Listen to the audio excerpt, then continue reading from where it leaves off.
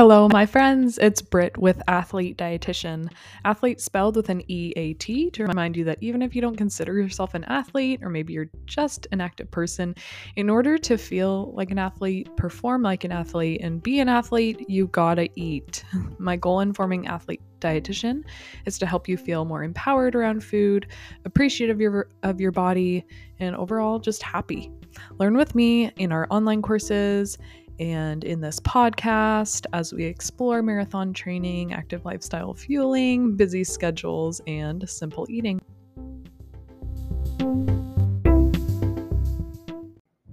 This episode is for marathoners only. I give a recap of the most recent half marathon that I did.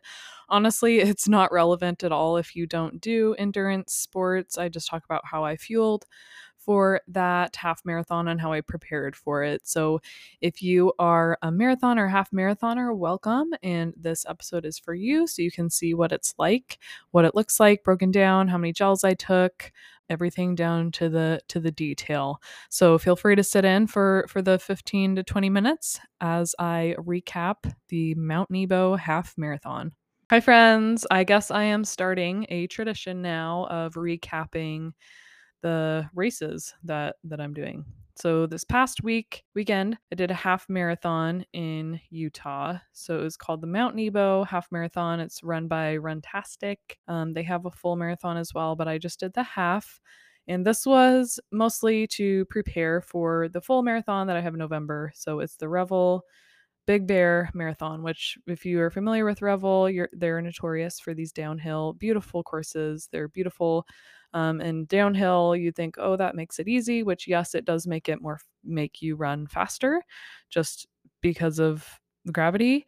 But of course, if you're not used to running downhill, if you live in a flat area like I do, you should be training more on the downhill because it does kind of trash up those legs. And I was feeling that a little bit this weekend. Luckily, I had trained enough both on the treadmill and driving up into the mountains to get some of that elevation loss and to feel how it feels to run downhill. But I want to recap how this downhill half marathon went. And it's pretty funny actually. I wasn't planning on racing until November. So I was just going to go into this training cycle, training here, and then going up to that full marathon and just going for it. So, but just last month in our running group text, one of the ladies texted and was like, "Hey, are any of you interested in running the Mount Nebo half? It's in August. I'm considering doing it since we have that big downhill race coming up, marathon race coming up." So we all did the research, and within 3 hours, we had all booked flights and signed up for that half marathon. So if you have running buddies like this, it's a good thing when you have buddies that will immediately just decide, okay, yeah, we're all going to run a half marathon together. My husband thinks I'm crazy, but he deals with it. So we did this half marathon this past week, and it was beautiful. It ran down Payson Canyon in Utah, which I'm not super familiar with that area. But it gave us views of Mount Nebo, the Utah Valley, and Utah Lake. So it was really pretty when you start up high and then you are able to see those views. And I'm looking forward to that as well for the November full marathon that we're going to be doing in California. But it's just nice to have a race where you can just take in the beauty. I've done races in the past where there's just nothing really to look at, and it makes it a lot more difficult. The downside to this marathon was just not having as many people cheering you on. So that kind of is a downside, but it's nice to just be in nature and just look at the views and just see how pretty it is and just really take that in and enjoy that experience. So either way, it was a good experience for me. The second or the half that half marathon at Mount Nebo, elevation loss was about 3,000 feet, a little over that, I believe. And so it was pretty significant. I had trained for it both on the treadmill and outside, and I felt pretty good about it. I want to go through and kind of recap going through the entire race and what I did to prepare for it. So the day before, well, the week before, the full week, I was really focusing on making sure that every single meal that I had some form of carbohydrate or carbs. And it's important for a half marathon. It's going to be even more crucial for a full marathon. But because this was part of my training cycle for a full marathon, I really wanted to replicate and try to see how it would feel during, or kind of practice, so I would know how it would feel on that full marathon race day. So so the whole week really focusing on carbs at every meal, and then also hydration. So I carried my water bottle everywhere. My husband got annoyed because I had water bottles everywhere. I would have hydro flasks, basically just filled up throughout the house so that they were everywhere, and I would make sure that I was drinking enough at all times. And then Thursday, Friday, so the race was on a Saturday. Thursday, Friday, I was taking in electrolytes. So through hydration, I was using Drip Drop, that brand. You can use any brand you want, of course, but that's the one that I really enjoy. It's got more salt than most, which is what you need, and I think it tastes pretty dang good as well. So that was a big priority. And then I was traveling on the flight, made sure that I got enough hydration since I was flying, um, drinking throughout the airplane and bringing food along as well that I was used to. So I made sure that I ate food that I normally would. I normally, when we travel, like sometimes we'll be eating out more than we want to. I made sure that I brought a sandwich and snacks that my body is used to, so that on the flight I had something that wouldn't surprise my body. That evening, we ate teriyaki bowls, which is pretty normal for me. That is my usual pre-race meal, night before pre-race meal. So we did that, just loaded up on rice and chicken, teriyaki sauce. So all those good carbs with a little bit of protein, and then just continued hydrating. The night of, I got a pretty decent amount of sleep. Luckily, we didn't have to wake up as early as I have in the past since the race started at 6:30. Didn't have to wake up too early. But woke up. I had some overnight oats that I had made the night before. Unfortunately, I forgot to grab almond milk and I put it in water and it didn't taste the greatest. So I was kind of choking it down. And for some reason, my nerves were a little bit higher for this race than it has been in the past. I'm not really sure why. I don't know what was causing those nerves. I was really trying to breathe and tell myself positive affirmations and things like that. But for some reason, like my brain felt ready and excited, but my body just felt nervous, jittery, kind of shaky, and I felt like the food that I was taking in just wasn't really digesting well. So I tried to eat my full overnight oats that I had. I downed about half of a banana. About oh so and timing wise, I did those oats. And literally, for those that are wondering what was in it, it was one of those Justin's almond butter packets mixed with, I normally would have done almond milk, and then about a half cup of oats.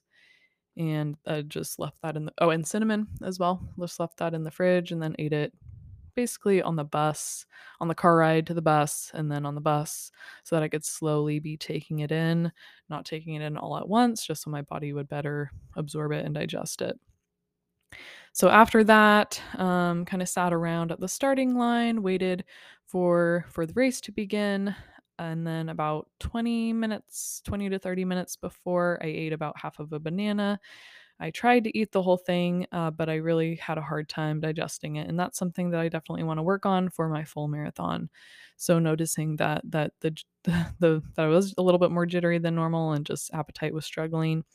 I think if I were to do that again, I maybe would have started eating the banana a little bit earlier.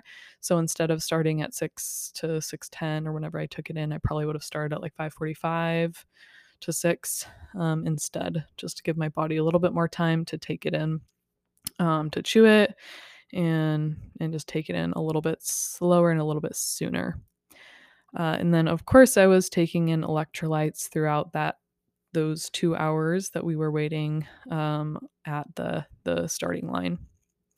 So really that was important for me to do. And then about 10 to 15 minutes before, I took a gel that had caffeine. So it had about 75 milligrams of caffeine. That's what I used.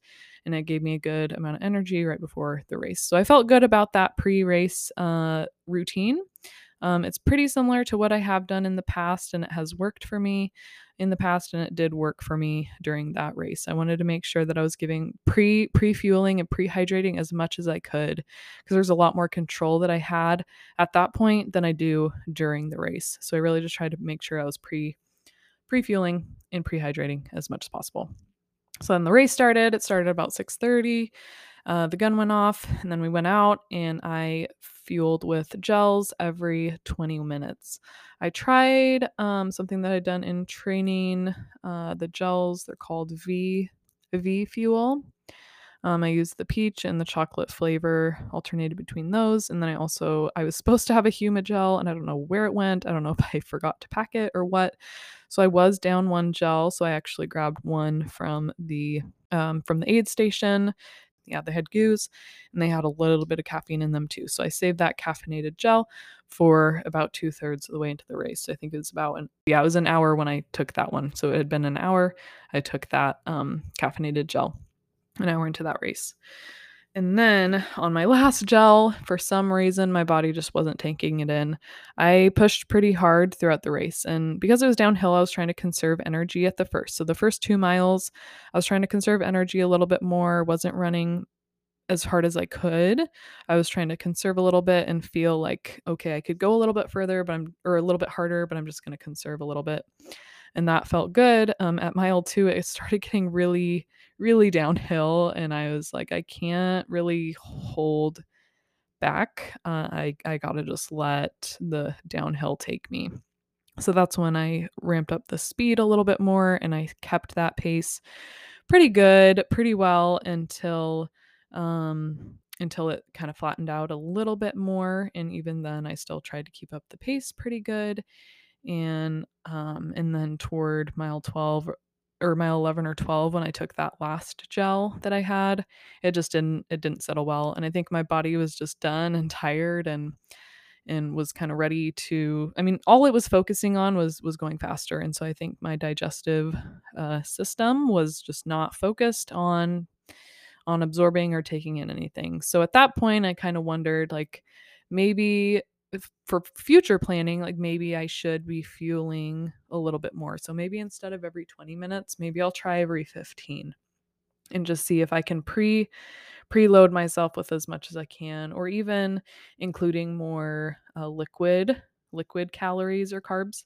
So the gels usually have um, around like 20 grams or so. So maybe I should take in some hydration that has about that many grams of carbs, so that I can replace a gel with water, or sorry, with fluid carbs or fluid energy, so that my body can take it in a little bit better, or even just trying different forms to see what might settle best. Because for some reason, I mean, it had worked in my training, but it didn't work so well during those last few miles. But it was okay because I was almost done, that it was fine, that I finished strong, and I still had enough energy because of fueling before.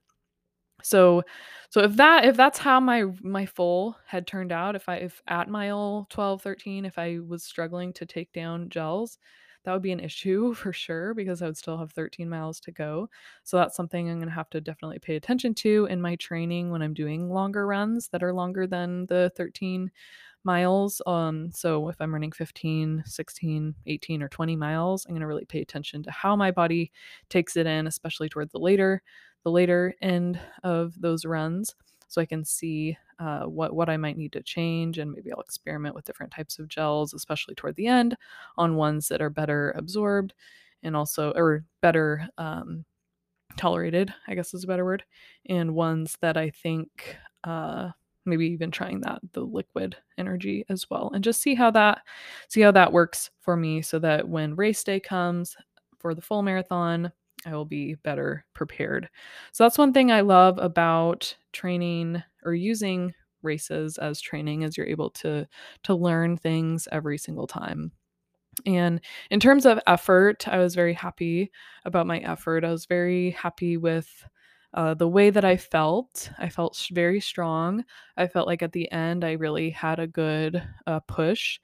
I was able to keep turning my legs over and have a decent amount of energy throughout the entire race. And I feel like my pace wise, it was pretty even throughout the race. I mean, I was up and down 20 to 40 seconds, but overall, I feel like average, I was right around the same pace, which is good. I wanted to make sure that I wasn't slowing down significantly at the end. I wanted to try to shoot for a negative split and just really shoot for having the strength and stamina. Since I have been doing a lot of that strength training, I just wanted to make sure that my body was strong. So I was happy about that, happy about my effort. If you had seen my Instagram post, I talked about how I was a little frustrated with my time, and you can go over there and read that. But I kind of had some regrets of, man, if I wouldn't have stopped to use the bathroom, I could have PR'd, or if I would have paid attention to this or that, then I could have gotten a better time. So it was a little frustrating that I didn't PR. I was 8 seconds off of my PR, but now that it's been some time, I've been able to think about it a little bit more. I'm just proud of my effort, and I know that it's not the last race that I will do. I have more opportunity. And it's okay that I felt upset at the time. Feeling all those feelings is just a part of the process, but those setbacks really helped me to set up for a comeback, so I can then learn what I did different and formulate a better plan for the future. So, with all of your races, I want to use the words of my friend. She said, always ask yourself, what did I do right today? And what lessons did I learn? So, no matter what, always be proud of yourself when you do accomplish your goals. Or, I mean, when you do accomplish that race, even if you don't hit your goals, at least you're able to learn something, because each of this it's part of the journey, and it's what we do, it's what we sign up for. So I'd love to hear from you. Have you ever experienced anything during your races where you really learned something? What did you learn? I would love to hear from you. So make sure you come and talk to me over at Athlete Dietitian, athlete with an EAT underscore dietitian over on Instagram. I'd love to hear about how your training is going, what you're training for. And if you are somebody who are looking at improving your marathon and overall just becoming a better lifetime runner, I encourage you to enroll in the Essential Marathon Nutrition course. Over there, you will find 10 lessons, including things like the long run, how to fuel on race day, how to fuel day to day, even hydration, supplements. There are 10 full lessons where you can learn and know basically everything that you will need to know going into your marathon. This will set you up to be a stronger runner. And if you are interested in learning more, make sure you head to the link that I will put in the show notes. It'll be athlete dietitian, athlete with an EAT.com. You can go over to the Essential Marathon Nutrition course there. So happy running, happy feeling.